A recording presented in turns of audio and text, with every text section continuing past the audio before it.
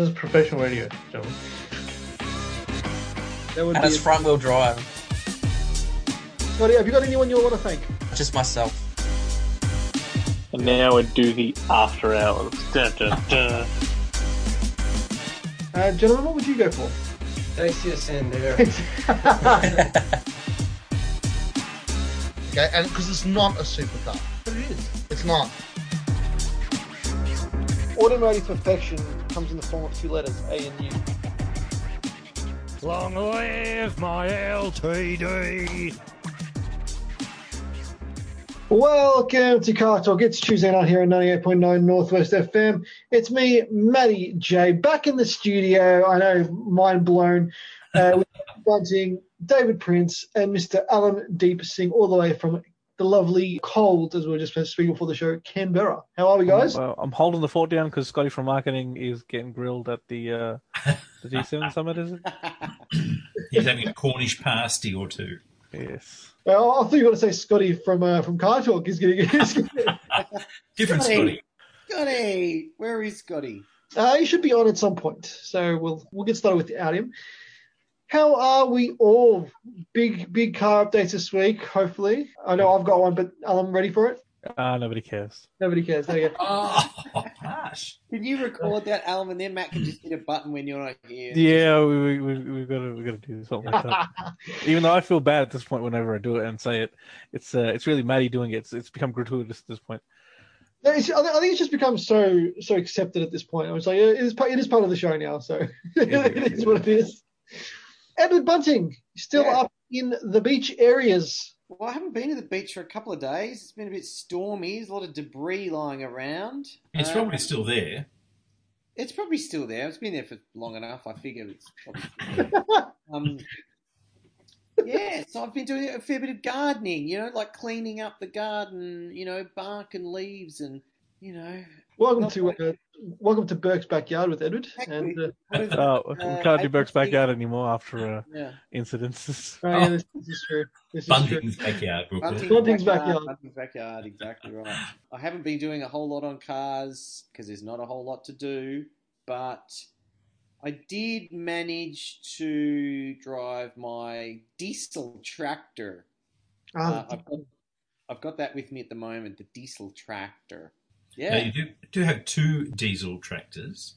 You probably need to be a little more specific. Oh, so the Pajero and the one I'm referring to is the little Mercedes diesel, the 190. The 190E. The 190 diesel. That is with me currently, and that's about all I've got for you. Yeah, there's nothing else. Nothing else. Hello, Scotty Johnson. What's up, everyone? Scotty from marketing. Scotty from Car Talk is live on the radio. How are you, Scott? I'm good. How are you going? Good, my friend. Good. Edward's car updates was a gardening update. So we've got no car updates. Bunting's backyards, Mr. Prince. So you haven't missed much there, Scotty. Oh, no, Scotty hasn't missed much. Although, if you're interested in a bit of horticulture, it might have been interesting, I suppose. But then the show would have a different name. I'd like all of us tonight to start car updates with a little tidbit of horticulture update. David, have you done anything in the garden? Yes, I have. I've done some weeding.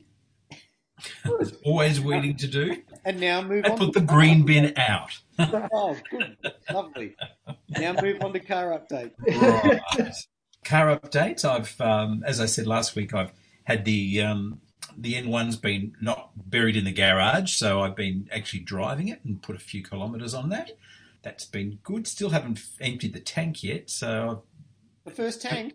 Oh no, I've put maybe two tanks in it since I've had it, but I've had it over 6 months now, so just have to go to Rego again.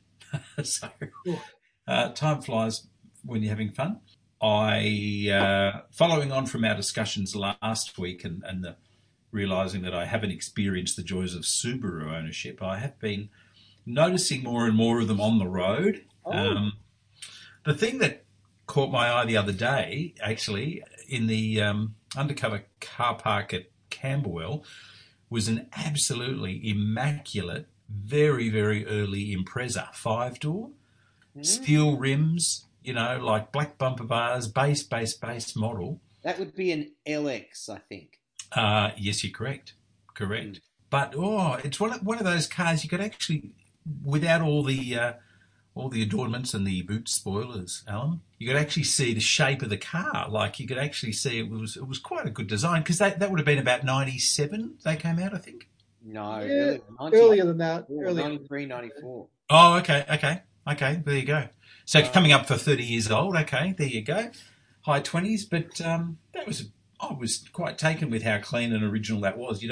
It's a long time since I've seen a base model, one of those on the road. The car that started the Rex thing, really. It's not something that a lot of people would lust after, a base model. Certainly not. Certainly not. That's when probably why I was attracted to it, I suppose. I Bit of an automotive orphan. I'm well known for my affection for an automotive orphan. Yes, me too. My Skoda 120Ls in my history will attest to that, and my Honda Scamp. Was it something similar to what I've posted in the chat, David? Or Posted there, Alan. Let's have a look at that. Look.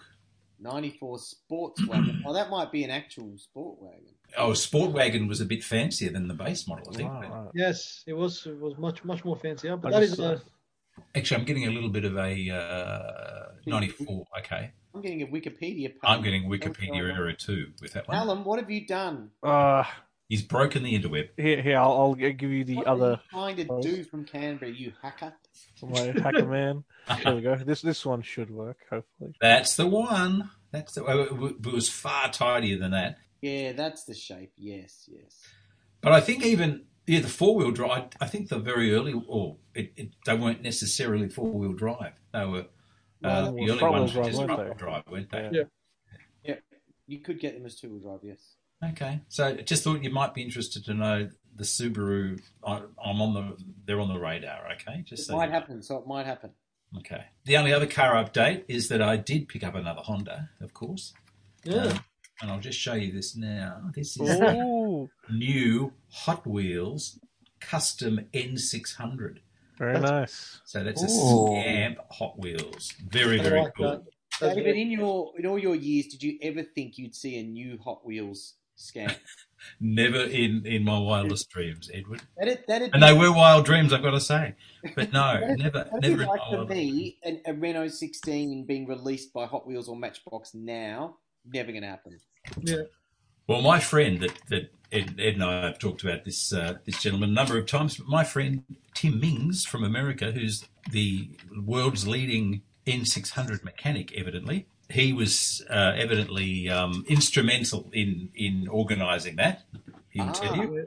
That's awesome. And, He campaigned for that to happen. He did. Call to get a Renault 16 Hot Wheels. Who do I need to call to get a DA LTD put The in box there? isn't big enough. They can't fit it in. They'd be big boxes. Huge box.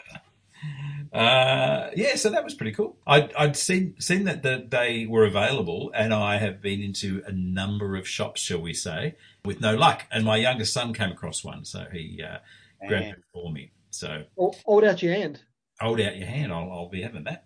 So so I've got one. I do need to probably not go down the rabbit hole of a lot of Hot Wheels collectors, whereby they go and they actually raid, every shop and get everyone they possibly can.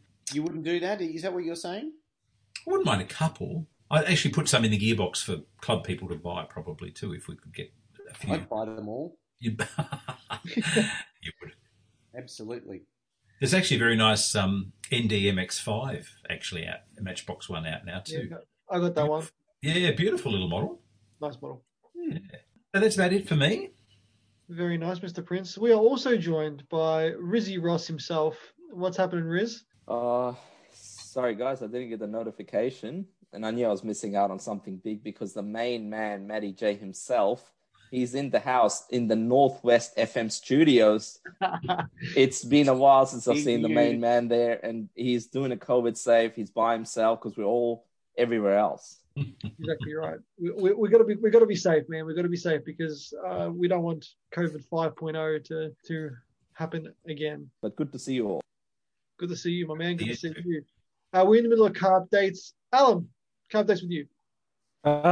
First of all, horticulture-wise, Yes, thank you. I only have a balcony, so I can't grow much. But we are entitled to grow I think we're up to 2 personal plants of marijuana in Canberra, so I may look into that. Is that true? Yes. Medicinal.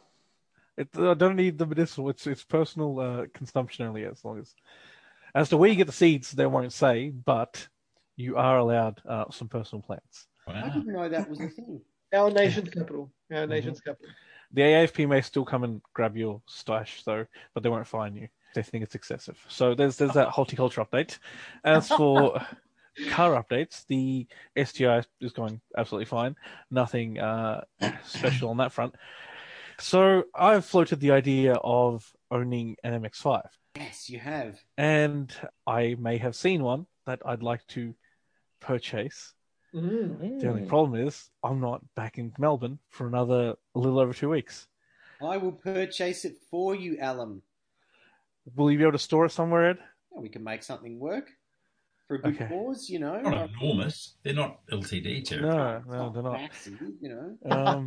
Where is this thing? It's actually closer to you than it is me, or even when I'm in Melbourne. It's in Springvale South. Oh, So Pick apart. no, that's It's- fine. Yeah, it's, pick apart. Where is? What's the story on it? What are the credentials of this? It's a private sale on car sales. I'll look it up. While Alan pulls that up, I would like to add there, I think there's 2 purposes to heading down to Springwell South.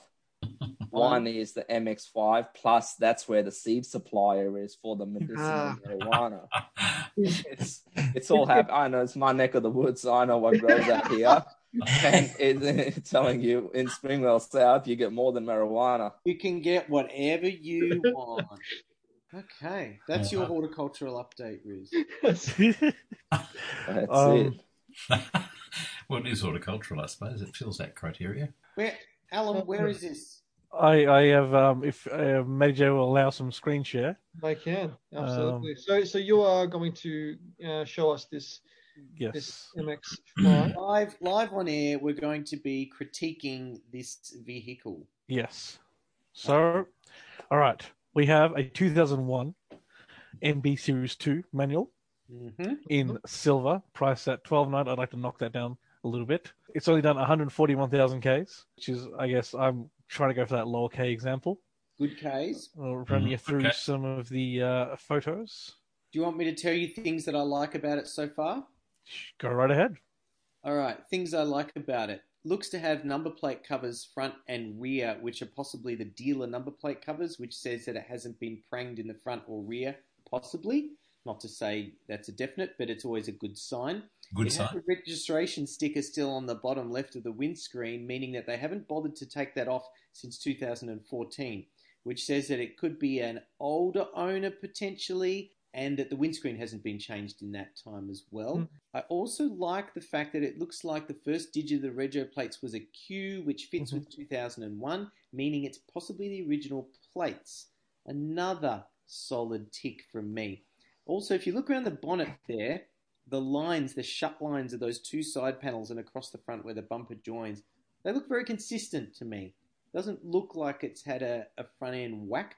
Both headlights look like they're consistently original. And above the rego sticker is a round sticker. I'd suggest like a parking type thing, like a Bayside parking permit or something. Another good sign that it's a bit of a local car. That's just thus far. I haven't seen... That is some high-end assessment just from a few photos, Ed, I must say. Show me the inside photos. Oh, the inside photo. I will go to that. The wipers are both still black, meaning that car has probably lived undercover. I can see the books open on the passenger seat. Tick. Original stereo. Tick. Show me the seats. Are there other ones of the seats? There's a little bit of light wear, but I've seen much worse wear on MX-5 seats personally. No floor mats, which is not good, but that can be rectified. Keep scrolling through. Close up of the stereo. It's nice and original. Very original. It hasn't been detailed either. It looks like it's just comfortably clean, but not freshly detailed. Which is good. I can take care of the detailing part. Yeah, I know you can. It looks quite nice. It looks really idling well. Temp gauge good. Oil pressure good. Keep flicking through. Okay. Yep, bonnet looks like it should underneath. Well, I think this could be good, Alan. Yep. What does the description say, Alan? So Yes, we read the have words out. a perfect first car. Cruise the beaches That's the car sales rubbish. Skip or all cut loose around the mountain terrain. Either way, this 2001 Mazda MX-5 is happy to oblige. Cruise beaches with the top down in this 2001 Mazda MX-5. It's got ABS, 2 airbags, which I'd say is pretty standard. Leather steering wheel, power door mirrors, a remote central locking, 16-inch alloys, and yeah, and some front fog lights, which I haven't seen in every single model I think that I've looked at. One thing I like about that, they've just gone with the generic car sales text. That says to me that whoever's selling it is not necessarily a car person.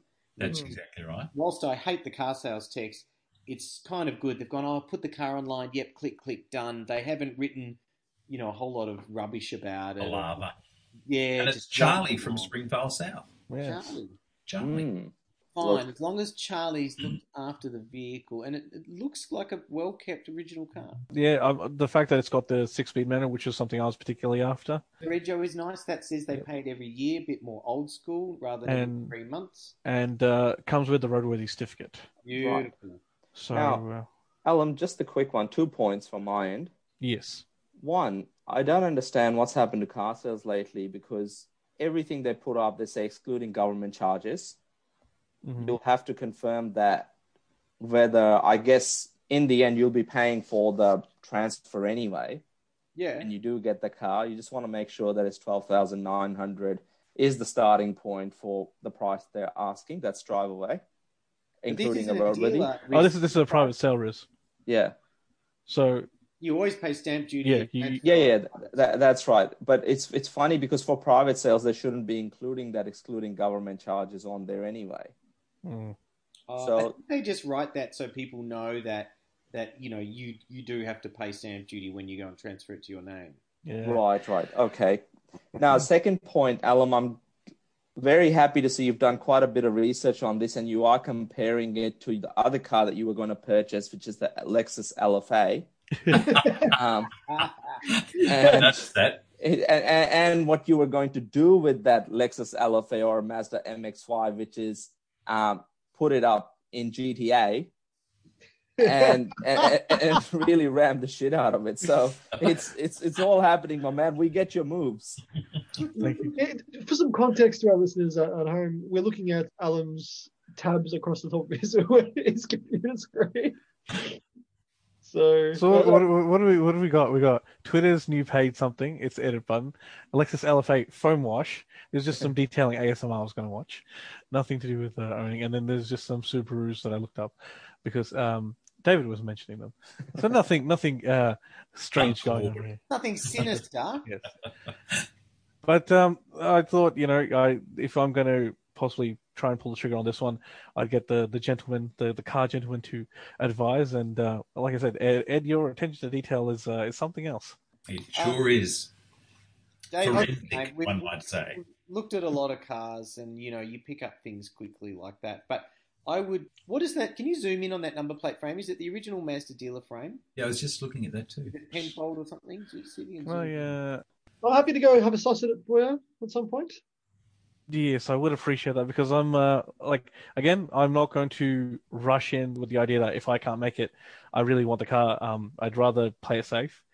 But if somebody is willing to check out the car, I'll be happy to, We can. When can we go look after Thursday when we're allowed out further? Yeah, I'd be happy to, provide snack and petrol money. I will happily look at it for you, Alan, and happily haggle and happily purchase this vehicle. I'd greatly appreciate that if we could organise something like that. I'll happily drive it around and test it and make sure it's fine before you get it. Well, I'd rather it be somebody that knows Mazdas and MX-5s, Ed, because I've got no idea. The car could be, doing something really, really strange and be like, sounds great to me. Yeah. So, That's a nice segue, Matty. Oh, yes. But we haven't had horticultural and car updates from Scotty though. No, that's right. Oh, yeah. So I will end it here. So that's my car updates. We're looking at possibly getting our hands on an MX-5, and then it'll have to be also shuttled to my friend's house and kept secret until my new house is built, so I can then reveal it to my family and then get yelled at. So we'll discuss that in the future if we end up making a purchase. I like it, Alan. I like it a lot. All NBs, right. NBs are actually becoming good money now, so get on the train while it's hot. Gotti. All right, horticulture stuff first. I've spent some time cleaning up many leaves and branches Me too. after the crazy wind and storms. So that's my bit of gardening. I do have something to show you. It is to do with cars, but not with actual cars themselves. So give us 1 second. You're going to do a screen share as well. Not a screen share. 1 sec. Oh, What's running away to find something? It looks a bit like chat roulette. What's about to happen? We've never had such excitement live on the show. I know this is a whole new he's preparing a reveal by the look of it. whole new card. He's going to bring back his fuel pump or something. No. No, he's actually taking the laptop all the way to the garage. We're going to see Alright. the skyline. Oh, So I can't bring over the huge box, but anyway, Lego Technic. I got Ooh, That's sick. the Ferrari 488 That's GT3 race car. Ooh. Oh, yeah. and you want this, Scotty? Yeah, I got it for my birthday. Oh, you got it. Oh, Yeah. well, happy belated birthday. Happy So I birthday. started some of it. Here's another picture of it. If you can see that there. Yeah, That's nice. really Wow. cool. And I started some of it, which I've got right here. That looks like a bit of a mid-engine chassis frame or something. It is. Ooh. It's got the rear suspension all works. Ooh, look at That's this. so good. You can move this bit here. All the pistons work on the side of it and everything How too. old are you? See? How cool's that? How good is that? Very cool. That's awesome. Yeah. I'm jealous. Are you 30, Scott? Or not yet? I'm 34. 34. Shit. Yes. Oh, Edward, I've been playing with Lego myself this weekend. You're not too old for Lego. Thank you very much. Until you Never. get to 99. I think. agree. It's just funny how Scott's like, look at this. It's just funny. Like, I just can't believe the amount of detail they put into this. They're yeah. insane. You know, fantastic. So that's what I've done so far. it's a lot Fantastic. easier and more fun to work on than real cars. Let's just. Oh, yeah. They don't take up as much room. No, I'd be able to store them all in my cupboard. It'd be perfect. It's way easier to do. See, Scott, you've got me looking at some other Lego sets, and I naturally gravitate towards the F40. They're like nearly $500. They are not cheap, but they are worth Ah. every cent. Yeah. They're expensive. Yeah, or you can get a Lego Technic Porsche 911 GT3. That's also $750. Oh, That hey, is, Scotty, who gave you this for your birthday? My parents. That just rounds it off. Mum, Dad, for my 34th birthday, I would like a Lego Technics car, please. I didn't ask for it. I just, it's. Yeah, you didn't ask for it. They just got it. Yep. She knows what I like. That's very cool. Very cool. Love it. Rizzy Ross, updates with you. Car-wise, Hang on, Rizzy. Gardening. Start with horticulture. horticulture. Jeez. Been doing a lot of raking. I think Nothing everyone really- has been after the terrible storms. We didn't get it that bad down here, and luckily all my trees in the front and the back are all relatively small. So, but we did have a power outage, so the trees did go out. Oh. So none of that sort of stuff. But yeah, apart from that, car-wise, it was at the Cerato was at the dealership again today after getting its steering wheel parts replaced. The That's the first second one, time. second time. So the first one at about 35,000 Ks, you started to hear this rubbing noise every time you turned. So it had something to do with the worm drive inside the steering wheel. I guess the bearings or something fails. So at that time they replaced the whole steering wheel. That would have cost them a bit of money to do. But this time they have the actual worm drive itself. They can replace that now. So they did it this time and it seems okay. So it seems it might be every 40,000 Ks I have to get it done. But apart from that, 80,000 Ks still on its original set of tires. Whoa. Still on its original set of brakes. And yeah, no other real issues with the car itself. So that's car updates. And I sold my brother's car. So the Golf went on from Facebook Marketplace. Seems that's the place to sell any car under 20 grand these days. Yeah. And helped him buy XC60 R design. And he's pretty happy with that. I tried a couple of brokers, just knowing the industry that it sometimes can get a better price. But the one that he wanted was, I think, 95 grand with the options. The broker got to 90,000 factory order. I managed to find that car for him for 82.5. Wow. Yeah. Wow, that is difference. Quite the difference. So it was good, and he picked up the car. It was just at Melbourne City Volvo, so all good. But that's car updates on my end, fellas. Nice. Were you ready, Alan? No one cares, Matty. There we go. That's for my car updates. Horticulture, I've done. Well, I threw out some flowers that were getting a bit smelly and old, that were in a vase, and they're in the bin, in the green bin. Good. That's pretty much the extent of my horticulture for this. Yeah. For me, car updates. All right, get on with it. Come on. Car updates. I've done a bit actually. Firstly, last year I did, but All right, firstly, what's broken? Nothing. Nothing's broken. Oh. Nice. Scott, Sorry, doing Scotty. anything, How's Scott? the Mercedes? Come on, truth. Fine. Mercedes is fine. Not blowing out a bit of smoke, not ruining the steering wheel pump. Or... Nope. No puddles underneath. Now, No puddles this week. No puddles this week. You tell me all the electrics are working. They are. To an extent, they are. Yep. Last time, Matty J and I caught up probably 4 or 6 weeks ago now, before the lockdown in Richmond. He drove there in the Benzo, and he gave me a lift. Literally took me around in Richmond laps. All the electronics were working. He was pumping Rick Ross. I was. And all the electronics were working. And yeah, it was just luxurious. So the Benzo is the king. Benzo is the king, man. The only problem, Riz, is 6 weeks is a very long time in Matty's car land, where things can break. Mercedes land, especially, where things can break in an instant. Can't they, I think this is where people misunderstand Mercedes.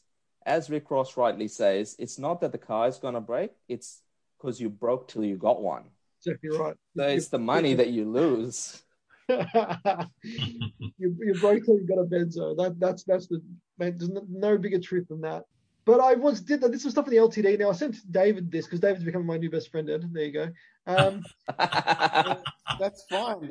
It gets me off the hook for a bit. You can hang out all you like. Basically, on the LTD, the buttons kind of look like that. They go all chalky and pale. Yeah. So I've tried cleaning it, and I've tried putting a few other bits and pieces. Nothing seemed to work. So then I had some hemp lip balm oil because my lips were cracked. I was like, you know what? I wonder if this stuff works for the car because it just soaks in. And look at that. Brand new. Doesn't matter. That is cool. Necessity is the mother of invention. So basically, the steering wheel now looks like really nice. Actually, it actually looks pretty good. Are those buttons now sticky to the touch? No, not at all. No, I wiped them afterwards, and they just soaked in, and they're beautiful. Actually. Oh, that's really. Yeah. Now that's Matty J's horticulture update. Yes. Using hemp oil.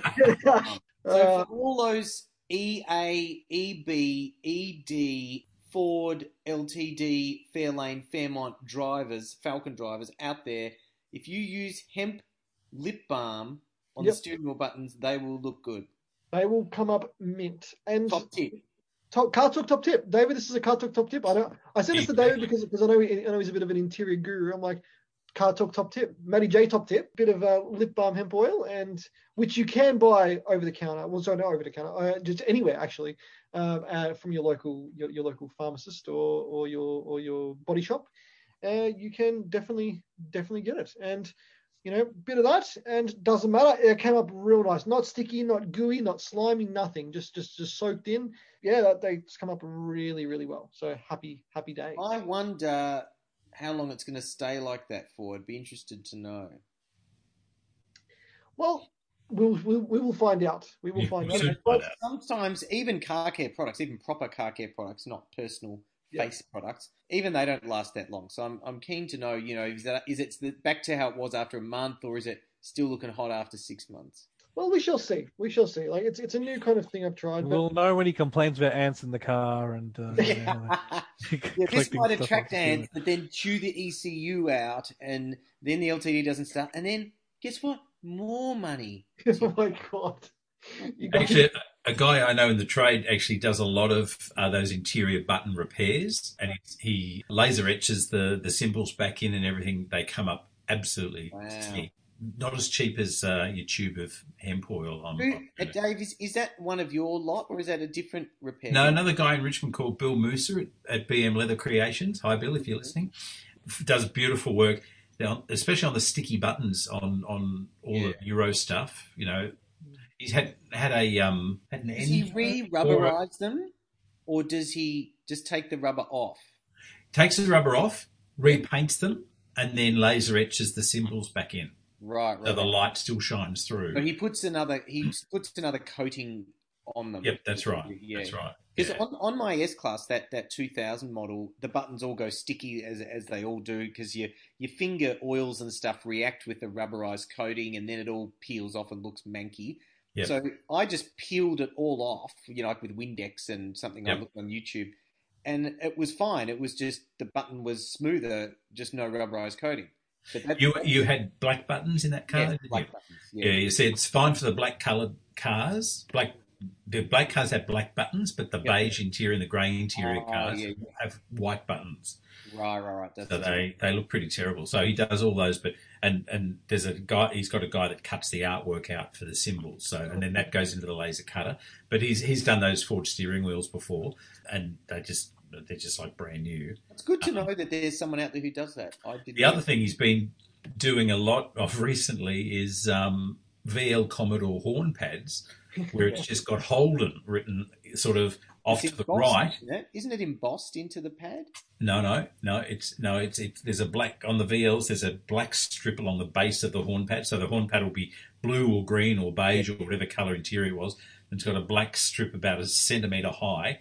And then Holden's almost written in a capital italic sort of text to one side. And he's had the artwork made up for those, and they're being lapped up. Lapped up. Yeah, so really worth having a look at his website if you get a chance for some of the stuff he does. And he's very big on Instagram, so posts a lot of the stuff he does on Instagram too. Nice. Have a sus, definitely. So there's that little update. Now the major update, that was the mini, now's the major. The MR2 has officially got new original wheels on it. Oh, I saw those. Oh, awesome. Looks so good. Mirror finish. I'm wrapped how good they came out. Like they came out awesomely. In the end, a couple of them, I think he said 2 were buckled, so he had to kind of wheel them out and make sure they were all correct. But basically, they look $1 million. I mean, Scotty, you just said they look really good. It just finishes the car. I reckon it just makes it. But can you forgive me now, because I recommended that wheel guy, same guy that did my Tarago rims, even though the wood trim guy hasn't come to the party. I forgive you. I forgive you. Like, can the MR2 wheels outweighs the shitness of the Merc wood trim? Yes, it does. No, thank you, Edward, for putting me onto him. He's pretty good. I was telling my brother about it because he's got his original FPV twist he wants to get redone for his car. Yeah. And he's like, "Oh, is that the guy in Richmond?" I'm like, "Yeah." He's like, "Oh, yeah, I've already spoken to him." He's like, "I'm gonna get my wheels done eventually." And I'm like, "Oh, okay, well, fair enough." But yeah, he had to diamond cut the face, painted the little scallops gunmetal grey, cleared the whole thing, and yeah, they came up really, really good. So I got them with some tires, cheapest set of tires I've ever bought, but actually for a good quality tire, just because that size is just like a cheap Corolla size tire. They don't really make RE003s or anything, or Pilot Sport 4Ss or anything for that size. So I got the best thing I could, put them Your on. shocks are done now too, aren't they, in that car? I was about to get to that. So I actually got brand new wheel nuts from Super Cheap to go into that. Now it just makes it finishes, because I was going to put crappy old wheel nuts on there. Now this one finishes off real nice. The car went into my good friend Reed at Harkon to get the suspension done. So he pulled the old shocks out and then proceeded to tell me that they were the original shocks from the car, 320,000 kilometers old. So he's like to me, the gas, like the shock wouldn't even reboot. It just collapse on itself. Itself. He's like, the gas was just completely gone. Like they were just hammered. I mean, for 320,000 kilometers, you'd expect them to be. And not 320 on a Camry, like 320 on a sports car. Yes. That's well and truly rooted. Yeah. So basically, he was like, whoever put the springs in beforehand, just basically pop them on and pop them back in, essentially. So that's all. That's been done. I've got the Coney Sports feel amazing. Actually, the car feels unreal. Like, it feels how it should feel. It's not hard. It's just nice and supple, and it hugs the road. And it just transformed the car. It just needed it. It needed that to be done, and now the car feels like it should. And he's aligned it all again, and he took it for a drive, and he's like, it's pretty much there now. So yeah, that's it. And then I put the new tires on. Now the new tires, because they're a lower profile, there's a little bit more sidewall flex, but there's a bit more grip because these tires have got a lot more grip.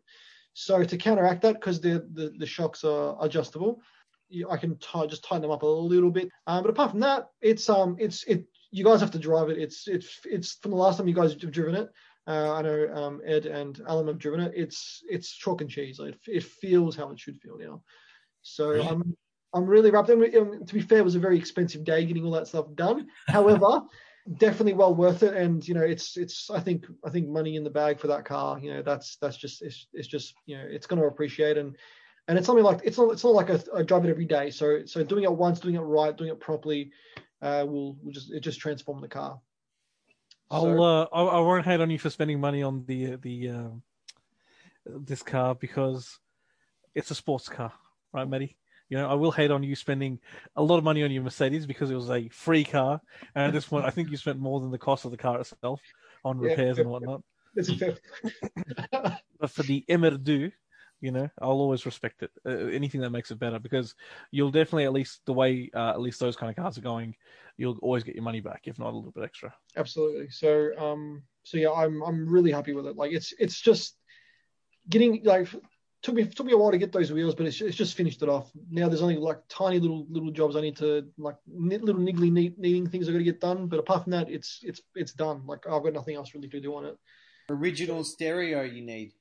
That is something I want to try track down. But I want to find that. But I also want to get I need to get a new driver's side seatbelt, because the actual it's cracked, so it doesn't hold up. Like the buckle doesn't hold up on the thing; it just slides down. So especially, like, I've got to go reach behind me to get the seatbelt.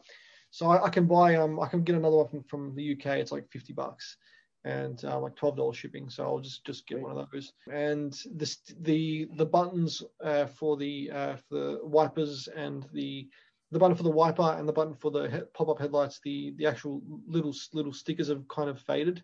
And you can buy them new, but they are $100 each, and are refusing to pay that for a piece of plastic. So fair enough. I'm just waiting for another second-hand thing to come up, and can probably try get that. You need to post a couple of photos from when you first got that car and how it looks now, I reckon. Yeah, do a before and after. Before and after, yep. So we might be recording a nice little, we'll call it promo style film for the MLF. Hell yeah. So we're definitely going to do something like that, like a little bit of a cinematic, do something very 80s and cool and retro with it. But yeah, I'm glad I ended up buying that car. I think it was a good base. It just needed to be saved, and a little bit of money in it, and now it looks and feels $1 million. So definitely happy with it. But yeah, the wheels just make it pop. Like, everywhere you go, you just look at it like, wow. So big wheels difference. make the car. We always say that, but it's very true. It is. You have a very average chippy dented car, but you put some bling wheels on it, and you're like, ooh. Yeah. So yeah, that's pretty much it on my car updates. It was an expensive week or end of last week, getting out of lockdown, but it was well worth it. It's a car that needed to have it done. So yeah, even the guy that I bought the wheels off commented on my Instagram post and was like, "Holy crap, that's how they turned out." So I was like, Oh, really? Did he? yeah. So yeah, He had them in his sort of basement or whatever, but they looked like they'd been stored for years. And they had some bird poo on them, and they'd been in sort of a shed or under a house or something. And so you would never imagine seeing them how they were to seeing them how they are now, that they could look so good. Of course, Matt, you and I knew that, but Potential. people don't always realise what can be done. A bit like the work you do, Dave. You know, with the interiors, the transformations you would see sometimes with the steering wheels and the leathers and the carpets and a different car. You know, we've all watched detailing videos online and world's dirtiest car detailed, and you just kind of the difference is phenomenal. Mm. Yeah, I find those videos so satisfying to watch. I sit there and watch them all day. There's a specific reason why, like, a lot of people do them.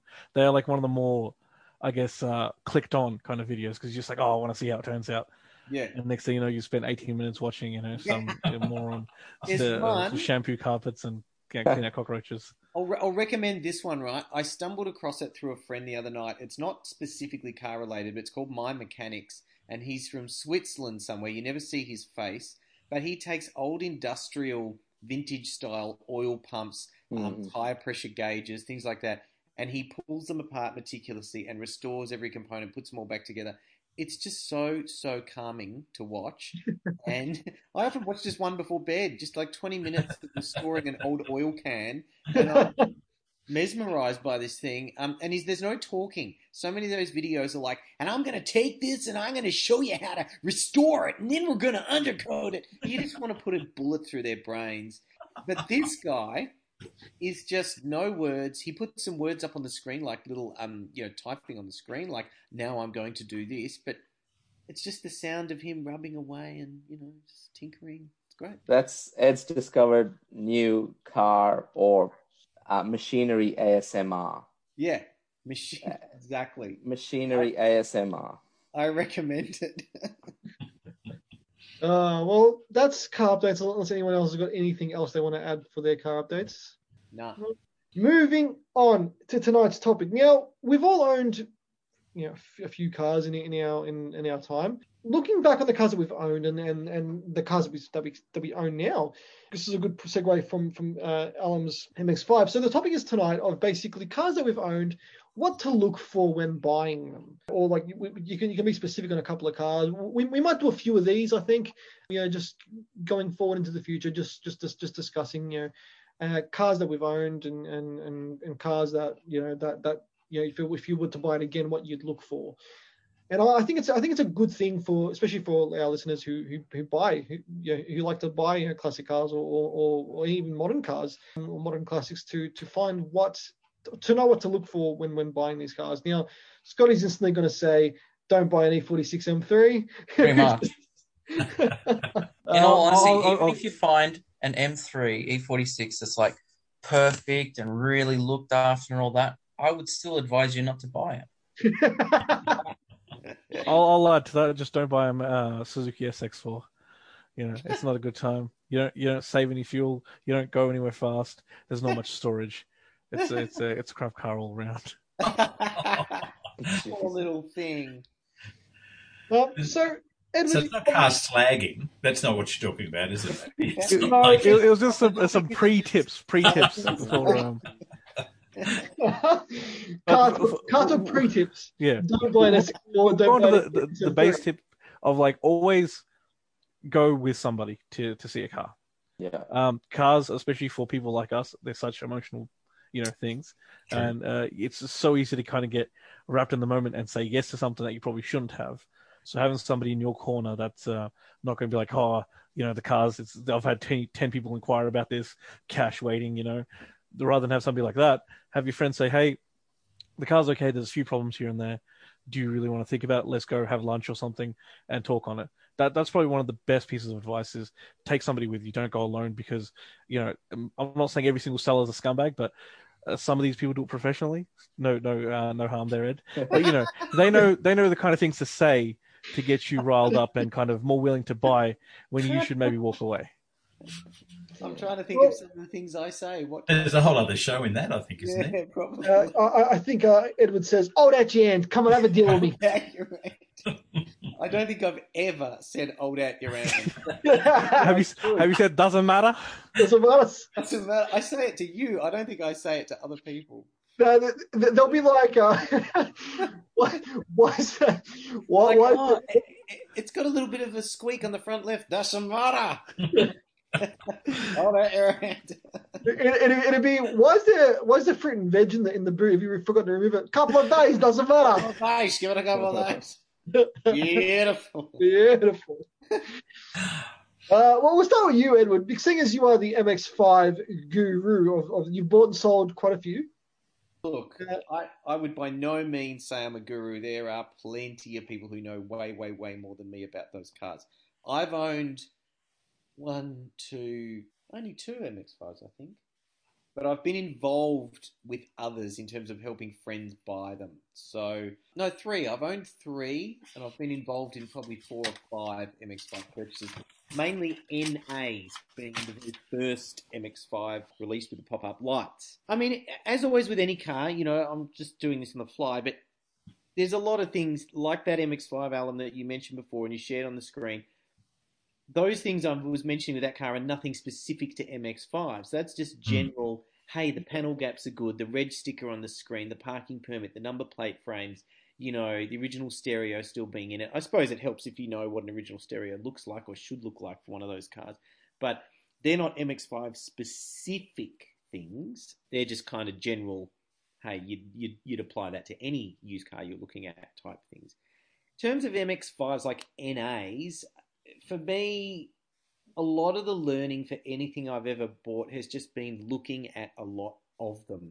And when you do come across a good one, and it may not be for sale, it may be in a museum, it may be at a concourse, it may be parked on Chapel Street, who knows? But when you come across a cracking original car, if you've looked at enough of them, you know that that's a cracking original car. And so, on an MX-5, I know that those Daisy, what do they call those wheels? The Daisy something wheels, the original alloys. Yeah. They've got a nickname. I know that they all go yellowy and that the finish peels off them and the center caps go all peely and the black Mazda in the center of the center cap disappears over time. So if you've got a car that's lived outside, baked in the sun, scraped a lot of bluestone gutters, those wheels start to look pretty ordinary. So when you come across a car that's got a cracking set of those original alloys, you're like, oh, okay, they've either been replaced or this could be a very genuine car. And then you sort of look at all the other things and, okay, it's red. Is the red paint destroyed? Because most of, solid red cars fade of any generation, and MX-5s are a top-down car. They're a good weather car. So they've seen probably a bit of sun in their time. When you know what a good solid black interior should look like, because that cloth starts to go browny in the sun, you can see that because you've looked at a lot of these things. So it's just stuff like that. But there's no real way of cheating it other than just looking at lots. And maybe if you can't look at lots, comparing what you're standing in front of to one that's a cracker or a brochure or what it should look like.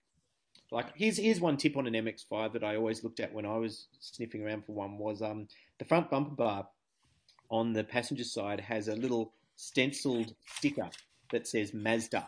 So it's applied onto the bumper when the car was new, and it's very subtle. And in some photos, you'll be able to zoom in and see it.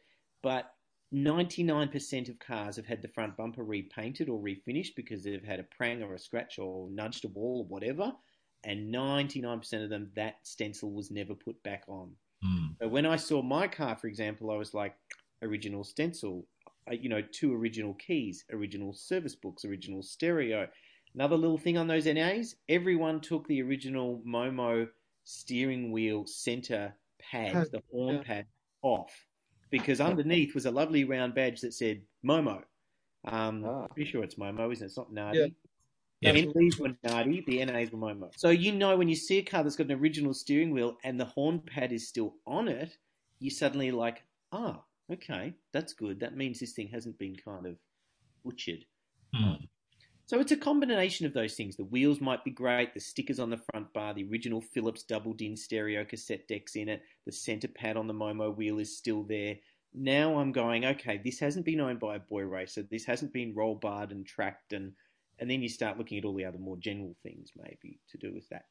Where do they go wrong? Like I know Mazda. Where do they go wrong? I'm talking about Mazda, but like where did they like? What's kind of the bits to look for? I know rust, especially overseas, rust is big on them. Yeah, cars. The Australian ones don't tend to really rot like Australian ones of anything. It's pretty good climate for us, but some of those imported ones, maybe around the windscreen, I've seen a couple. Where they start to go between the glass and the A pillar. You start getting a bit crunchy in there. I'm not too like any car. This is general too. The body is a lot harder to fix than engine and other mechanical bits. So, if someone says, "Oh, my car's got a dead battery or it's got a new battery," well, that's great, but I can go buy a battery this afternoon. That's not hard to put it back to brand new. Tires you can have put back to brand new. Even wheels you can have, refinished to be brand new, like we've just talked with your MR2, Matt. So I'm more concerned with, is the body straight? Has the body had any hits? Is there any rot in it? Here's another thing on those MX-5s. They're an aluminium bonnet, so which is lovely and lightweight, but very easily kind of kinked and bent and often out of whack with the side panels and that front nose cone bar. So if you look around, and the other thing is that bonnet cuts in around the pop-up headlights. So if you look at the front of any NA MX-5, less obvious on that NB, Alan, that you noticed before because it doesn't have pop-up lights, but those gaps around that bonnet pop-up light area on an aluminium NA bonnet are sort of crucial to be pretty consistent. If they're out of whack, then you'd be looking further and going, okay, this thing's had a hit. But look, they don't really go wrong. Remember that one I mentioned a few weeks ago, my friend Michael bought, and that has done 300,000 K. He had it at the last Cars and Coffee. That was sweet as pie. It was. I said to him, the Ks do not bother me on this car because the oil pressure's great, the motor feels healthy.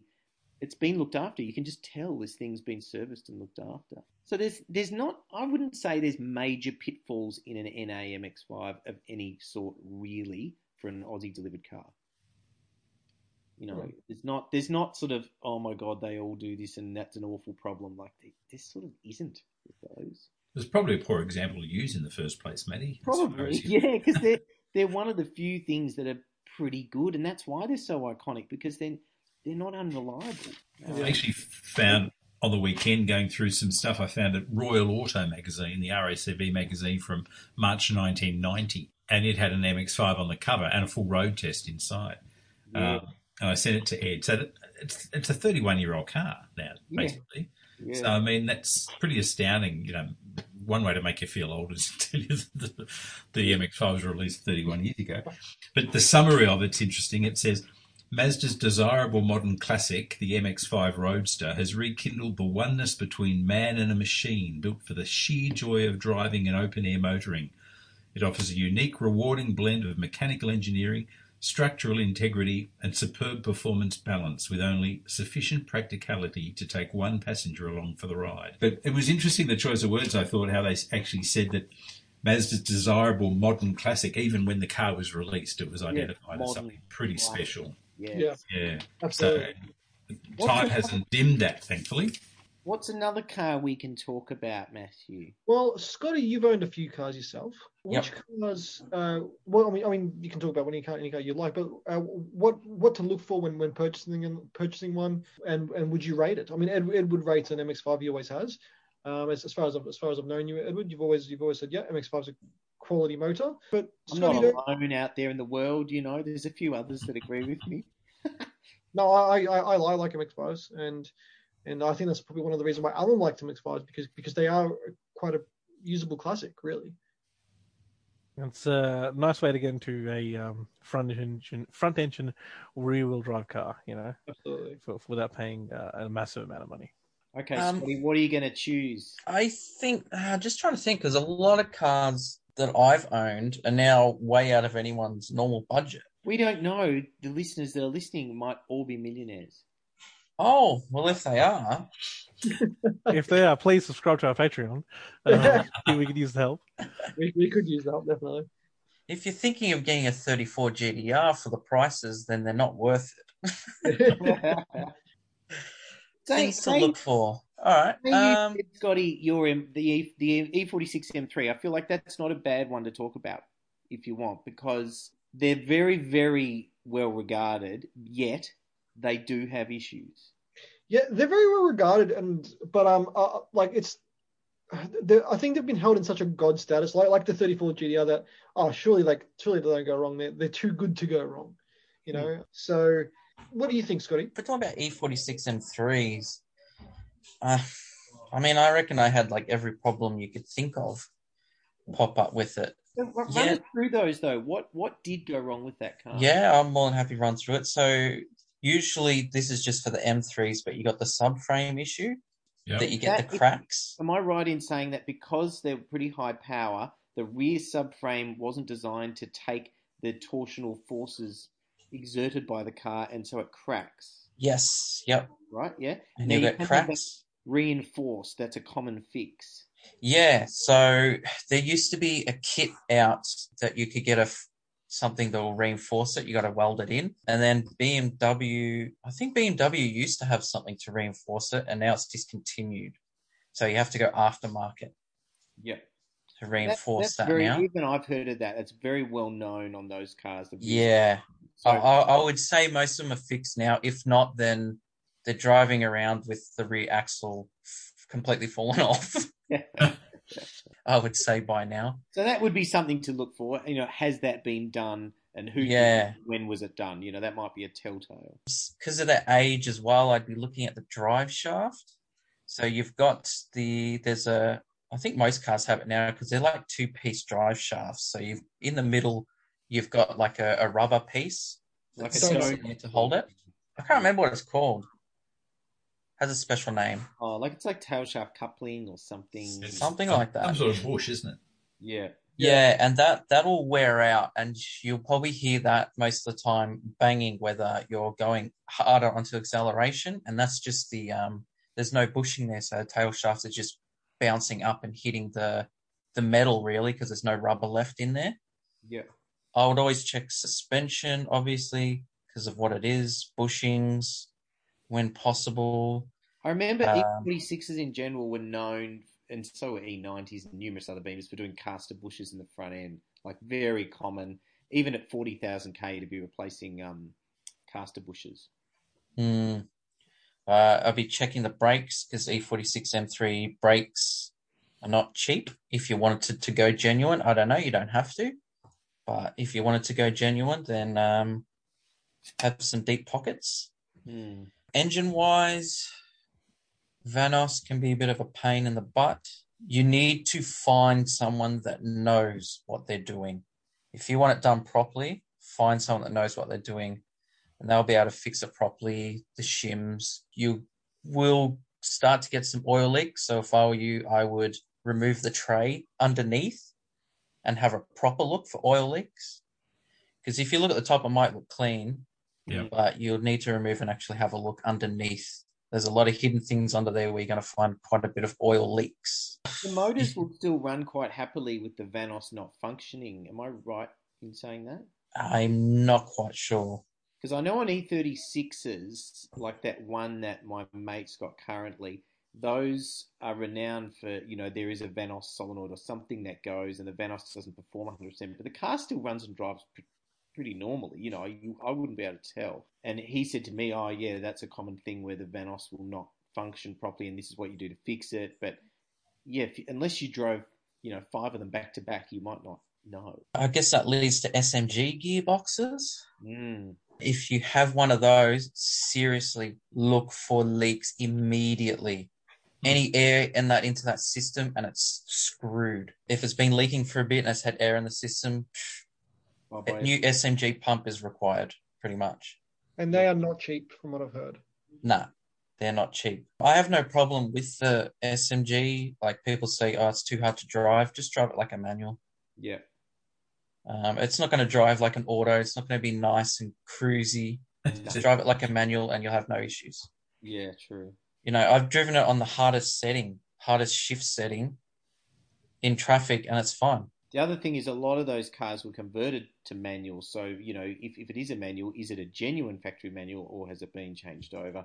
If it has That's been true. changed over, that's not the end of the world, but does the SMG come with the car? You know, can it be put back later by a subsequent owner if they want? That sort of helps hold value and keep it original for someone that might want that.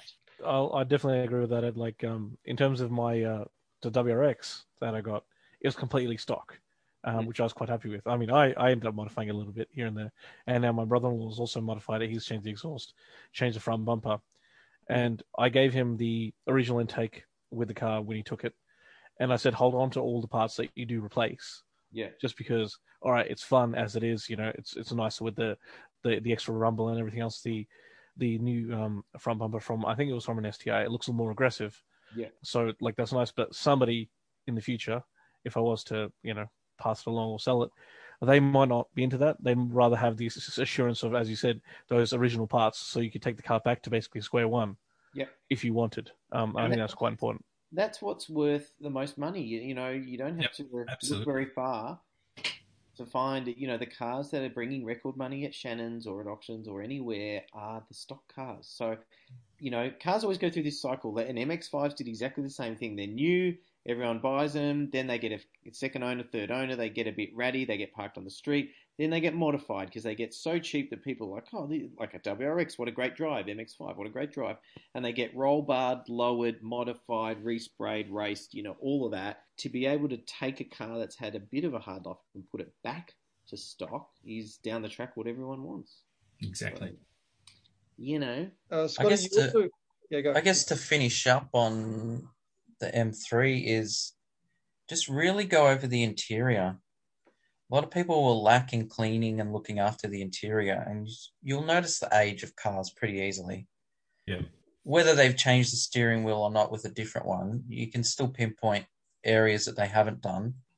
Whether they've put in new car mats, have a look underneath. Maybe they never had car mats before, so check the carpet under there. I don't reckon E46 M3 plastics age the best. They get scratched and marked very easily. A lot of that latexy sort of finish over the top too. Yeah, like we were talking about before, is that rubbery stuff. Very scrappy. Chips off on the door trims and around the consoles. That actually reminded me of the R34 interiors, the GTTs, not the GDRs, where when it gets hot, the interior, like paint on there, you can actually press and leave your fingerprint indentation and stuff in it. It goes all soft, so... Ugh. The motors themselves, though, like the straight six in those E46s was reasonably robust if looked after. I don't think the motors had major issues. Nah, it's just, I guess, normal issues is kind of all I came across, because had some Ks up there, so obviously you're going to get some oil leaks and things. But yeah, then you just got to look at electronics, all the electrics. Yeah, does everything work? Yep, because most likely it doesn't. Yeah. What's funny is that, like on the MX-5, one of my windows was slow when I bought my car. Yeah, the front passenger window was very slow to go up and down, which probably been used less than the driver's side, or the driver's side motor might have been replaced. And I took it to a guy out in Melbourne, the MX-5 factory, who's very good. He knows all about them.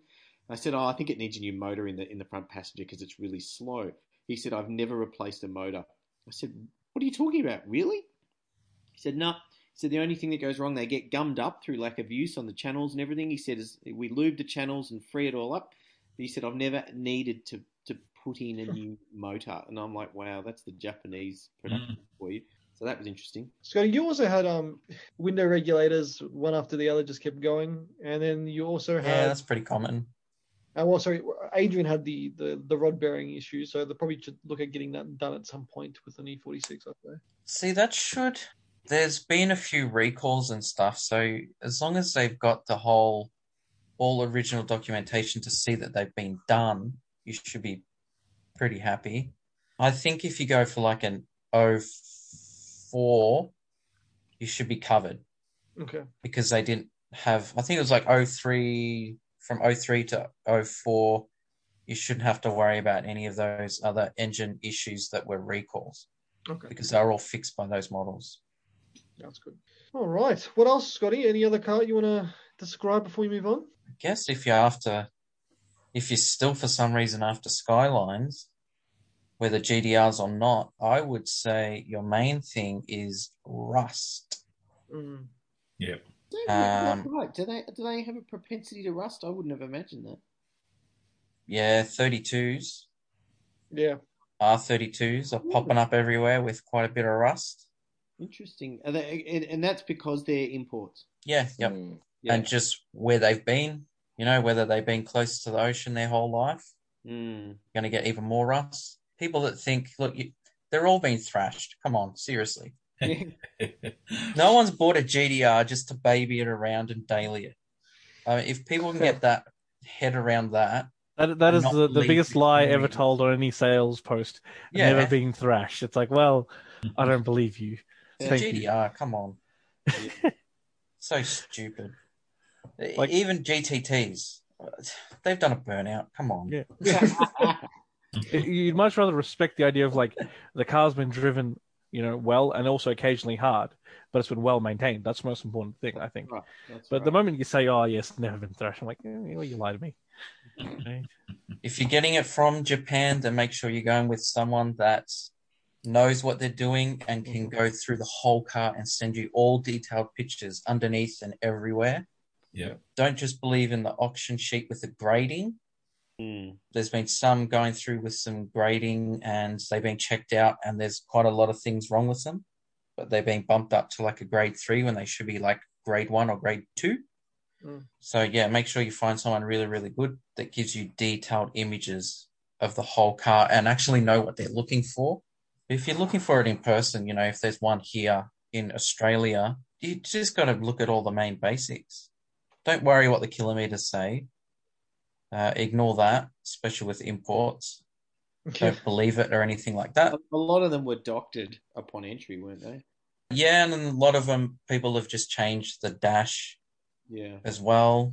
Might have gone to a Nismo dash or something like that, so then there's no real kilometers there. Just look at the basics. Again, look at the carpeting inside, look for rust around the boot, especially with the R34s in the boot with the middle brake light. That gets rust in there, so look for rust, any bubbles. 32s was rust around the strut towers. Wow. I think that was the main common spot. I think that's about it. Nice. Mr. Prince. Oh, You've got 3 scamps. Do we talk about buying a scamp? well, all those listeners out there that are thinking I want that are in the market for a 2-cylinder air-cooled.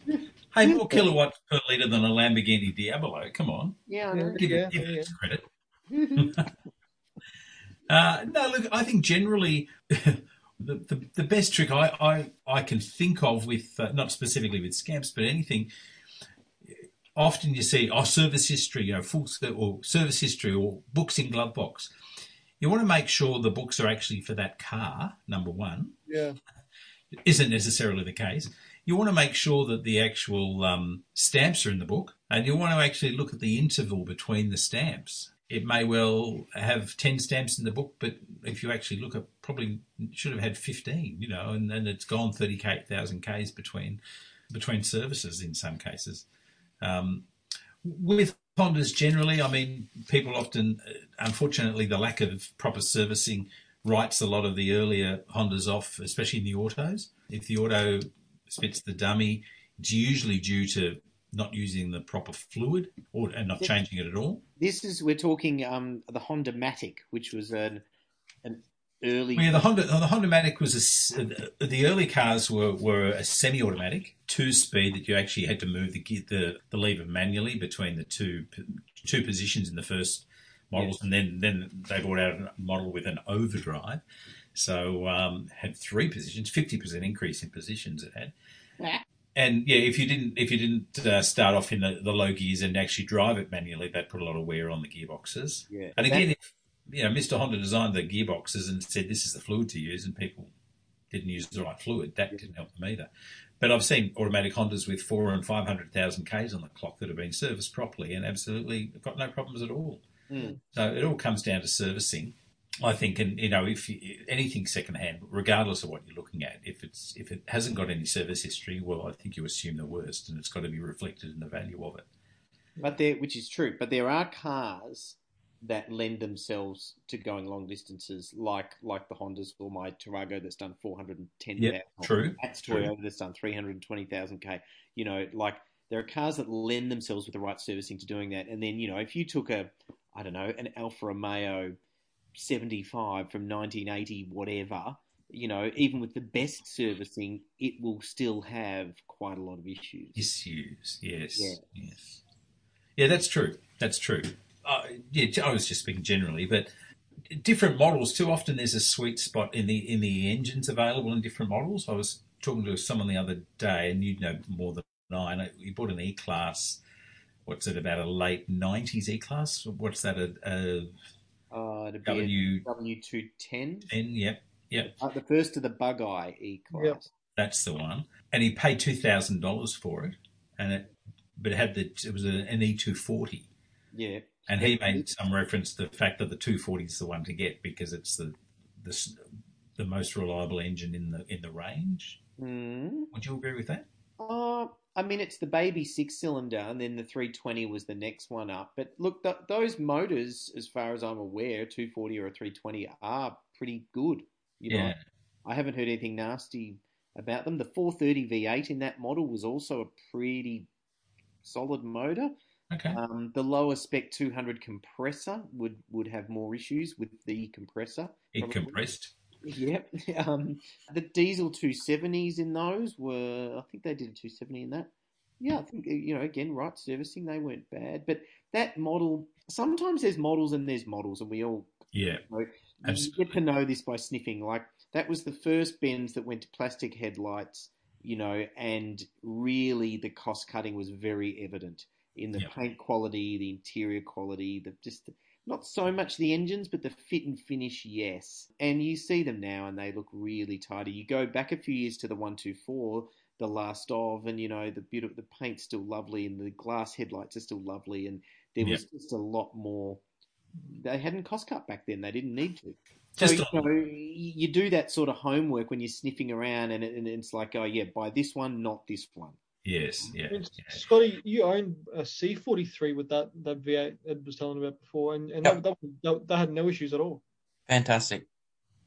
Okay. Bulletproof. Yeah, very under stress motor. Like, I had that in my S430, and the only thing I did motor-wise was it did a crank angle sensor, which can happen on any modern engine. Yeah, that was it. $300 later, I was back on the road, but the engine itself was lovely.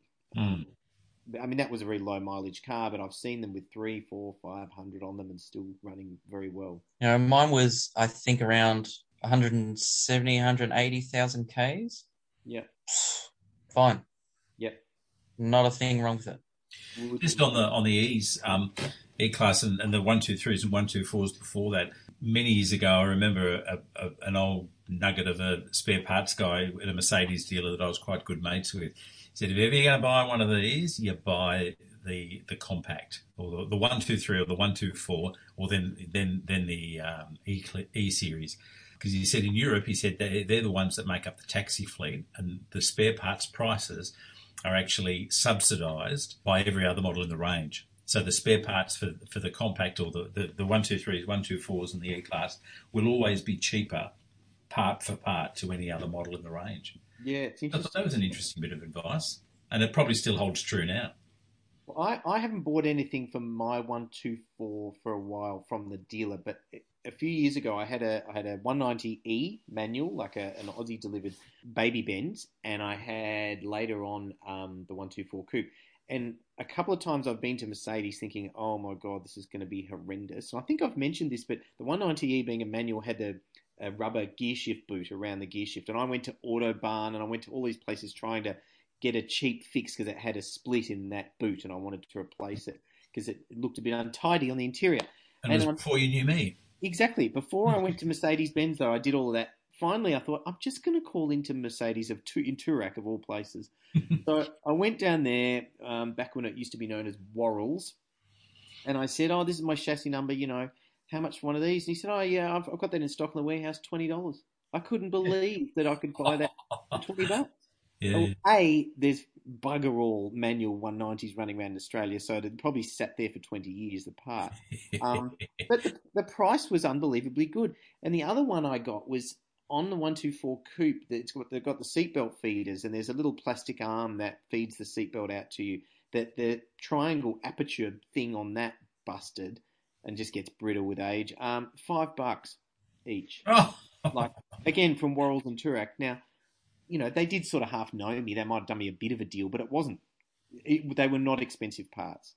Wow. So that rings true, David, because both those cars were taxis overseas. Yes. So I might have got lucky, but it's always worth trying the dealer first before you go ferreting around thinking it's going to be too expensive, because sometimes it's surprising. Indeed. The other one, my Land Rover Discovery, when I was on Fraser Island, that Series 1 Discovery, I'd cracked a headlights around because, that was old and brittle and British and not particularly well put together. And I went down to the Land Rover dealer. Again, I'd sniffed around online. I went down to the dealer. Oh, yeah, I've got those in stock. God, no one's bought them for years. Yeah, $100 the pair, And I put 2 brand new headlights around for $100 for the pair. And I just thought, well, that was easy, And the dealer's at the end of my street. Literally, I can walk there. So you just never know. Sometimes it's better doing that. Rizzy Ross, anything of what you've owned? What was your first car, Rizzy? A Ford Falcon ED that lasted about a week before my brother wrapped it around a tree and it looked like a banana. That's before he got his license. So, from wrapping an ED to an XC60 in, 13 years, he's still a shit driver. But it at least he's in a safe car. Lucky he's in a Volvo now.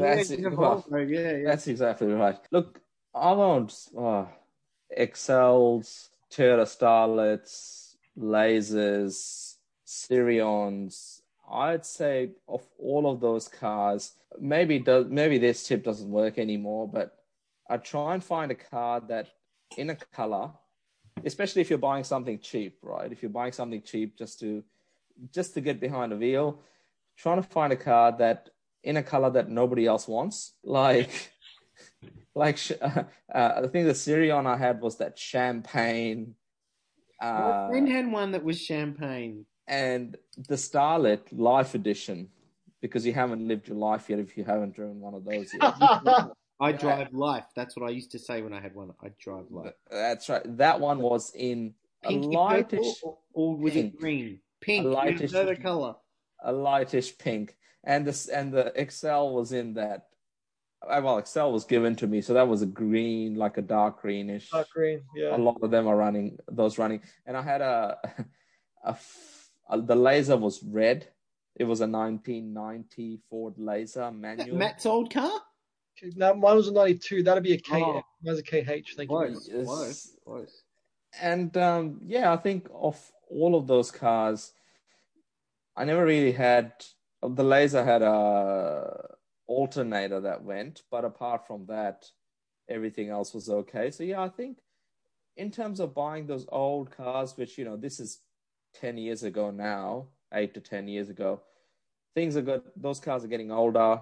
Get it checked by a mechanic. And as Alan was saying earlier, when you're going out to looking at these cars, take a friend with you. A fault. You'd be super lucky if that friend's Ed, because the main man himself can literally pick a car apart without even being there, just by looking at a couple of photos. He's, but there's plenty that I don't know. Definitely take someone with you. On your Falcon as your first car, right? That ED. Yeah. Like just if we were to hone on that for 2 minutes, they were very robust engines. The trannies lasted forever. They were used as taxis. There were parts everywhere, but their weak spot was head gaskets. Am I right in saying that, Matty and Riz? Those Ford Sixes are known for doing head gaskets. Now, that's not the end of the world if it does a head gasket, as long as the motor hasn't been completely cooked. But that might be something you would look for. Has that been done? Chances are it has by now. When was it done? How many Ks? Is it due for it again? Was there any evidence that the motor's been sort of totally cooked? But Other than that, on whiny diffs, they were known for, how many Ford taxis have we all been? Yeah. The rear diffs, it'll hang in there. It's not going With 700,000 Ks on the clock. Yeah, and even at 150, they'd probably start getting a bit whiny. The guy at work with the AU X taxi that had, it's got 1.4 or 5 million Ks on it now at this point. He's replaced one diff, and I think he's on the transmission 3 times. Still on the factory head though. So wow. And that's exactly what I was gonna say, Maddie. That obviously the ED was a predecessor to a legendary vehicle in the making, the AU Falcon. But I think even for its time, the E series, they had a bit of a following even till about 8 to 10 years ago. But I guess there's just not many clean ones around. And I think they will become a bit of a collectible if, as Ed was mentioning earlier when he looked at the MX-5, if things are original and it sort of seems like people haven't been if it's older sort of people that have owned those cars, they don't see it any other way. It's just the car that they've looked after. If you can find some of them, and they generally won't be on any of the car classified websites, you'll have to drive around in places where you think some of those owners may be living in. you may find a pretty good one. But yes, the engines, I think overall were fine. They did have head gasket issues. The one, mine didn't last long enough for me to find out. Awkward. Poor thing. It's funny because in stark contrast, Matty, to some of these cars we've mentioned, my mate GTI Josh that had the Golf GTI that had all those sagas and he eventually got rid of it. I Googled GTI Mark 6 Golf issues and there was a wonderful YouTube video that came out of a guy overseas and he's like, hey everyone, these are the common issues with the Mark 6 GTI. I'm just going to run you through them now. This video went for half an hour. He had like 10 things. It was, it was timing chain. It was intake thing. It was turbo something. It was DSG. It just went on and on. Yep. And I'm like, if you still wanted one after all that, wow, congratulations to you. Because that's a hell of a lot of stuff. But, the ED Falcon, the MX-5, even like the E46 Beamer, they're not that bad. There's not that many things with them. The Beamer is probably the worst out of all of them. Patrick, who's a friend of the show, sent me a picture the other day. He was at the shops, and I'm not going to say where it was, but as he was walking out, he sent me a picture of this. Let me get it. What do we have here? Now, I've spoken about this car a few times on this show. A little old lady owns it. Black TX3 Turbo. Is that Black TX3 Turbo, all four-wheel drive. Now, it hasn't even come up yet, and I know that's the car you're talking about. Yeah. he sent me. I'll show you the photo. He's like, look what I saw at Apple West today, and there it is in the Mercedes. Oh, wow! And original What's plates. the plate? Is it original plates? Yeah, original plates. Original garden state plates. Yeah, I should find out. But basically, every time I've been trying to get back to the place. But she's never there, and he was there. He's like, oh, I thought you might get a kick at us. I'm like, holy crap! Did you? I'm like, can you go back and put my number underneath there? That's your white whale. That's like your. That's my unicorn. Car. You need to meet this lady. I need to meet this lady. And to be fair, I don't think it's ever been on Boost in its entire life. I think she's just. You don't know that. You don't know that. So I'm still on the hunt. Still on the hunt, but it's still around. Lamenting the closing of the Call to Drags. You never know. And that's an original all-wheel drive turbo. Absolutely, it is. Yeah. So I'd love to talk to her, like if she's had it from you, and like just find the story of that car and the story of why she chose that and how much she paid. We could probably look that up next. Is it time for the quiz? We're going to do Alum's one, and then. Sorry, Alum. Sorry. What? I thought I already gave some advice. Okay. If you buy a Falcon, just at least don't buy one that's built on Friday. As to how you'll find out, I don't know. But I think one of the big mistakes we did make was getting a gas car when we just didn't do the Ks necessary to kind of offset the extra maintenance and just the overall extra premium price from the get-go. What about the free conversion kits? Everybody has. I remember that. Everyone was Yeah. going nuts for gas Yeah, for a while. people The going- government were helping. They were going nuts. It was insane. Yeah. I think every Falcon in the world was pretty much on LPG at that point. Speaking Not of the Falcons, first car available in Australia with factory LPG, though. no, they weren't. It was a Datsun from memory, wasn't it? 200B. 200B. Nice. 200B. Where are they now, David? Is anyone still driving one of them? Oh, haven't seen one for years. If you're after a Typhoon of any car, they are a bit hard to come by for a clean one these days. So they're pretty robust engine wise. Are very good. They do leak a rocker cover gasket, but that's a piece of piss. They do sometimes a coil pack, but again that's very basic. But engine wise, they are stout as anything. Just look for diff bushes and tail shafts center bearings. They are probably the two main things that really go wrong with them. Apart from that, though, they're pretty good. So the car like that, it becomes more about the provenance and the history and the, all that stuff I sort of mentioned earlier. Like it's when it's such a limited edition like that, and the kind of buyer that they really value that stuff. Whereas something that's an ED Falcon that's dime a dozen. All right, if it's just a cheap transport, that's not so important. But anything that's a bit collectory, the more original and the more history you can give, the better. Yeah, absolutely. And if you really wanted like a Typhoon or something, you should have bought it 2 years ago because they were much, much cheaper. Like there was a R-Spec F6 I was looking at for 17 grand.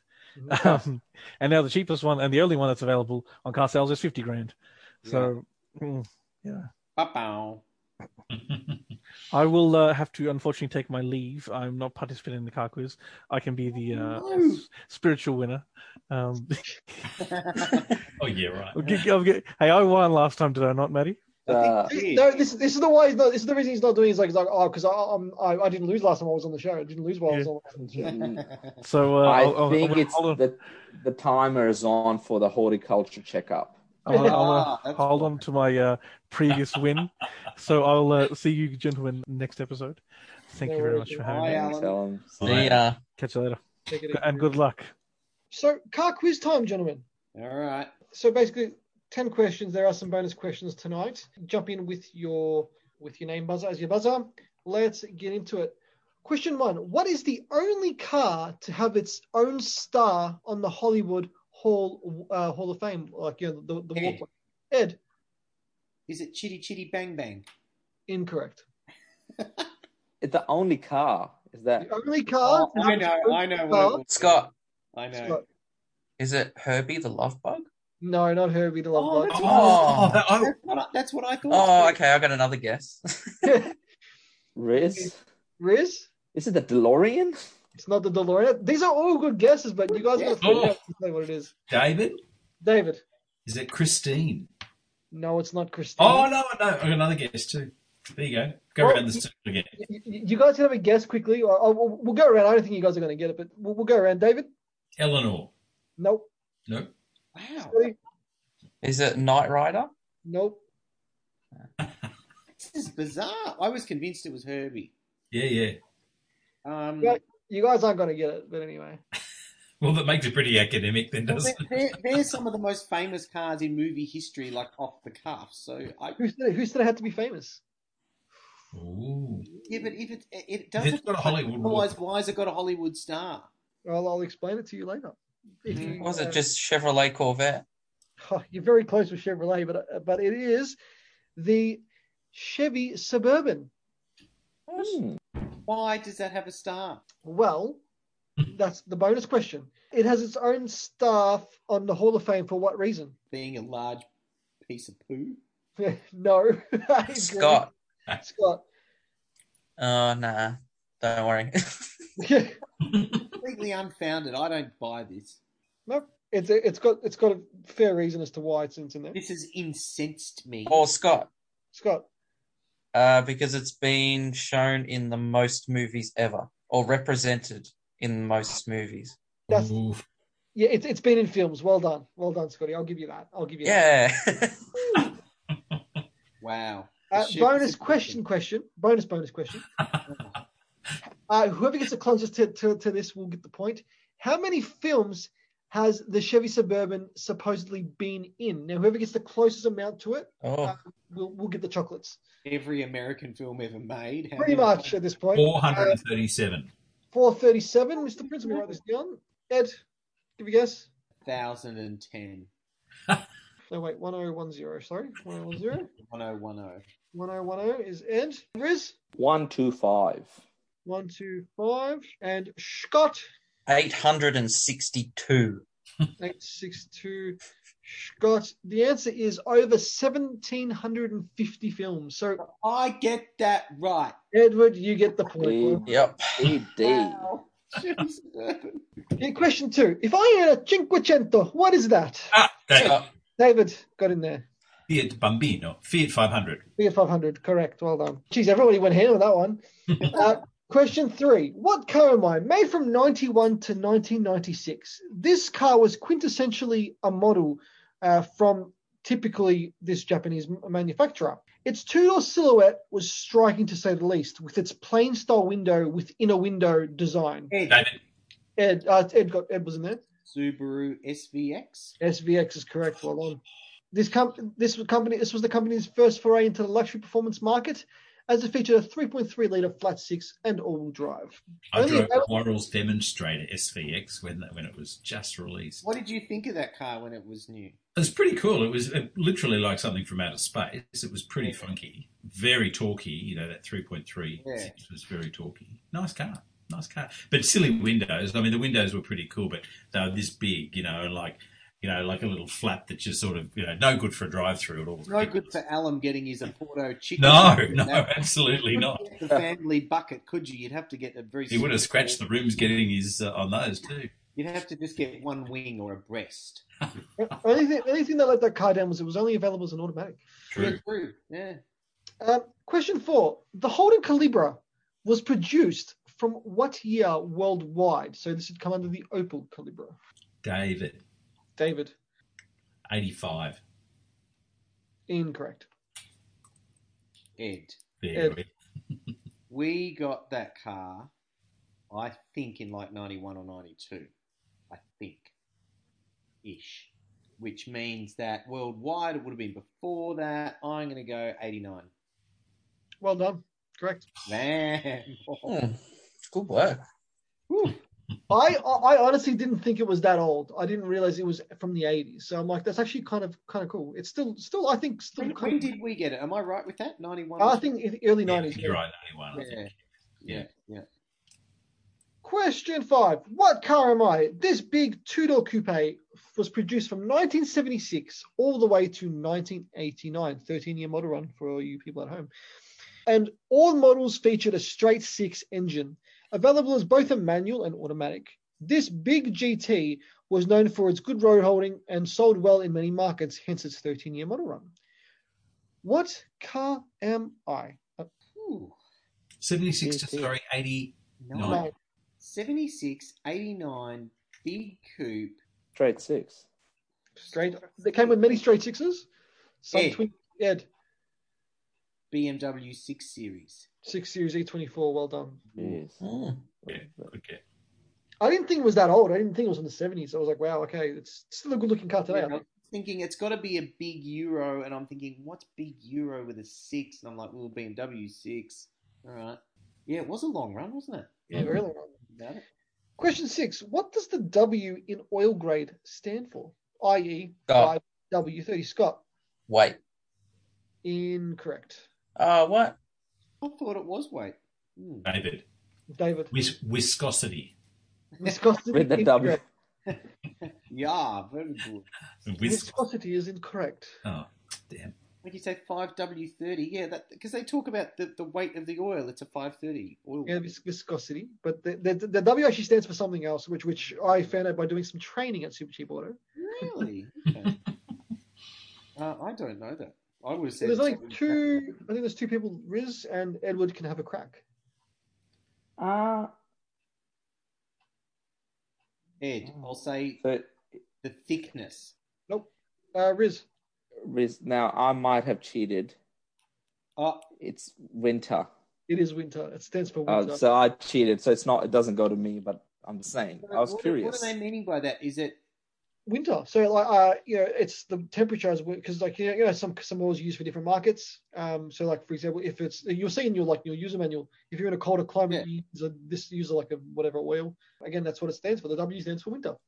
So 5 winter or 10 winter. Yep. Wow. Okay. Question 7. Score check. Edward 4, David and Scotty on 1, and Riz yet to score. 0. But I'm glad you got the answer. Well done. Question 7. What Japanese sedan won Wheels Car of the Year twice in succession with updated models? David. Oh, no. Actually, no. Oh, Honda. In succession models? Accord. Oh, succession models? Yes. Honda Accord's won it twice. Has won it twice, but it wasn't in succession. Ed. Subaru Liberty. Subaru Liberty did it. Correct. Well done. Oh, there you go. Okay. See, I haven't owned a Subaru. I can't be able to. You need to own an early Subaru. Okay, there you go. Question 8. In what year did the Toyota Corolla officially become the world's best-selling car for the first time? Ed. I'm going to take a real stab here. World's best-selling car for the first time. Yep. 1988. Incorrect. Riz. Now, I may not be right, but my answer, I'll explain why. 1996. And that's incorrect, but why? Because in 10 years prior to that, there was a car that was the 86. 1980. But in 1996, initially had its first run. Mr. Prince and Mr. Scotty Johnson. Ooh. Okay, I'll go. 93. Incorrect. Wow. I'm going to say 2010. Incorrect. 1974. What? 1974. It became officially the best-selling car. Wow. Bonus question. In what year did it become the best-selling nameplate of all time? Oh. What? Ed. The most, as in overtaking the Volkswagen Beetle. It's exactly the car it overtook. It's the car it overtook. 96. Incorrect. Can you just tell us if what we guessed previously is right or wrong? Or do we have to start again? Edward's been very, very close, put it that way. Oh, don't give it away. Scott, this is your cue to jump in with you know the rules, Scott. Yeah, I just can't remember what he says. He said 96. Good. You did say 96. Scott. 97? 97? 97's the correct year. Oh, Thanks, everyone. Edward Bunting. I knew out. Question 9. What small car here in Australia has announced that it will no longer be sold with a manual transmission? Nearly every one of them. Yeah, pretty much, David. But exactly right. What small car? No more manual. They just announced that it's going to be quietly cancelled off there. Phased out. Come next month.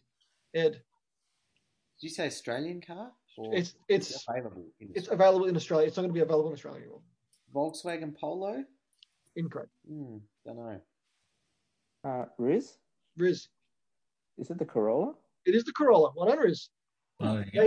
They have announced that they are cancelling the manual transmission, which is going to be weird because they've got the Corolla GR, which is going to be interesting to see what they do there. I think because they're pushing up the hybrid sales. Last question. Question 10. Nissan, or Nissan as our American brothers, sure, as you would say, David. Sure. Have this week announced what? Oh, I know the answer, but I'm not. I'll let everyone guess. It's sad. Come on, Riz, that's your question. I don't want to break Scotty's heart. While we're on air. Well, that's kind of giving it away a bit now. Is it? No more Skylines or something. No more GTRs or something. That's what I was thinking. It's along those lines, but it is no more something. Hopefully it's no more Dukes, but I doubt it's one of the best-selling cars in the UK. It is. God knows why. Don't know how. Mm. Oh, they've got some weird car. Got bad teeth and Oh. bad car taste. Rizzy, Good to about your countryman there, Edward. Yeah, I was born there, so I can say that. Rizzy, put us all out of our misery. So I read an article earlier today that Nissan reckons they're no longer going to produce any more sedans. Oh, Specifically for the Japanese market, especially. Yes. Ooh. So we didn't have the Pulsar here anyway. So, and the Get the hatches. Maximas while you can, people. Yep. well, they won't have any bearing on us at all, because we haven't had a Nissan sedan here for years, have we? Yes. Yeah, a long time. So what would you consider an Infinity Nissan sedan from? Because that was not too long ago when they had the Q50 or not. Oh, the Q. Yeah. One of those, yeah. But Oh, no, Great. I'm talking about cars that actually sold. Yeah, like in normal numbers. Yeah. Pulsars were the last, I think, sedans we got, or was it the Tida? Teed up, probably. It was Ultima? rubbish. Pulsar was a Ultima, yeah, Ultima was because V8 supercars had them for a while. Oh, true. Yes. Yeah, they did. Ultima or Altima? Altima. An Ultima is a Camry top of the line. Yes. No, it was one underneath, Edward, the V6. Thank you very Oh, much. sorry, it was under the V6, yes. But Corolla had a Corolla Ultima for a while as well. Did. Yeah. Score check, gentlemen. That is the car quiz. David on 1. Shock and horror. How is that Horror. possible? Riz and Scotty tied on 2. And your winner tonight on a whopping 5 is Edward Bunting. You can win with anything these days. Wow. Well done, boys. Thanks, Well everyone. Got a copy, Very Ellen. Got a copy, contentious Ellen. questions in there. I thought I'd try and put some tricky ones in there, especially with the Chevy Suburbans, the only Yeah, car. that's random. Yeah. Yeah, I reckon. Just I reckon Herbie deserves that for me. Absolutely. He starred in a lot of movies, and he was the star of the film. Like he needs to star. The movie was Herbie. That was the movie. Yes. Thank you, gentlemen. Good discussion tonight. Thank you, Matthew. Thanks, Maddie. Thanks, everyone. Thank we you. will see you maybe on the weekend if we're allowed out. Yes. Riz has, just before we go, has put in what the W stands for. Riz, would you like to inform us? So this was, I think, from Valvoline's website. The W in a motor oil stands for winter. The first number in the oil classification refers to a cold weather viscosity. The lower this number, the less viscous your oil is. Yeah. The higher number following the W refers to hot weather viscosity. So it's a summary. Winter. There you go. You'll learn something every day if you're open to it. Yes, especially on the car quiz here, gentlemen. Indeed. That's Indeed, right. I like that. Definitely. Like and share our Facebook page. It's Car Talk, TORQUE with Manny J. If you miss any of our previous episodes, they're all up on Chat Engine, iTunes, Spotify, or wherever you get your podcasting apps. So don't forget to subscribe, rate, and review to Car Talk. We also have a Patreon. Support the show that gives you all this free content. Become a patron, Car Talk. It's just go to patreon.com/Car Talk podcast. There, support the show there. Or you can support the show by buying a sticker or buying some merch. You can buy it on our Teespring store. Go to teespring.com, type in Car Talk store, or the link is on our Facebook page as well. Rizzy Ross, Car Loop. Carloop.com.au, guys. If you're in the market for a new car or just want to know what the car prices are doing, check us out. Definitely big things happening with Carloop. The new updated website is really, really good, really intuitive. Big things coming. Riz is doing some really awesome stuff with that. So big shout out to you. Big shout out to my boy Reed at Harkon for doing all my suspension work in the MR2. Thank you for doing that. Scotty Snitches, thank you for not snitching today. You're welcome. Bunting's Hondas are still not for sale, it seems to be. No, they're they're not really getting used now. So they will be for sale in early July. Let's put it that way. And Mr. Prince, if you need any interior work done, the best in the biz, the one and only David Prince. Thank you very much. I'll happily be able to point you in that right direction. Thank you guys, and that is it. Take it easy. Yeah. See ya. Bye for now.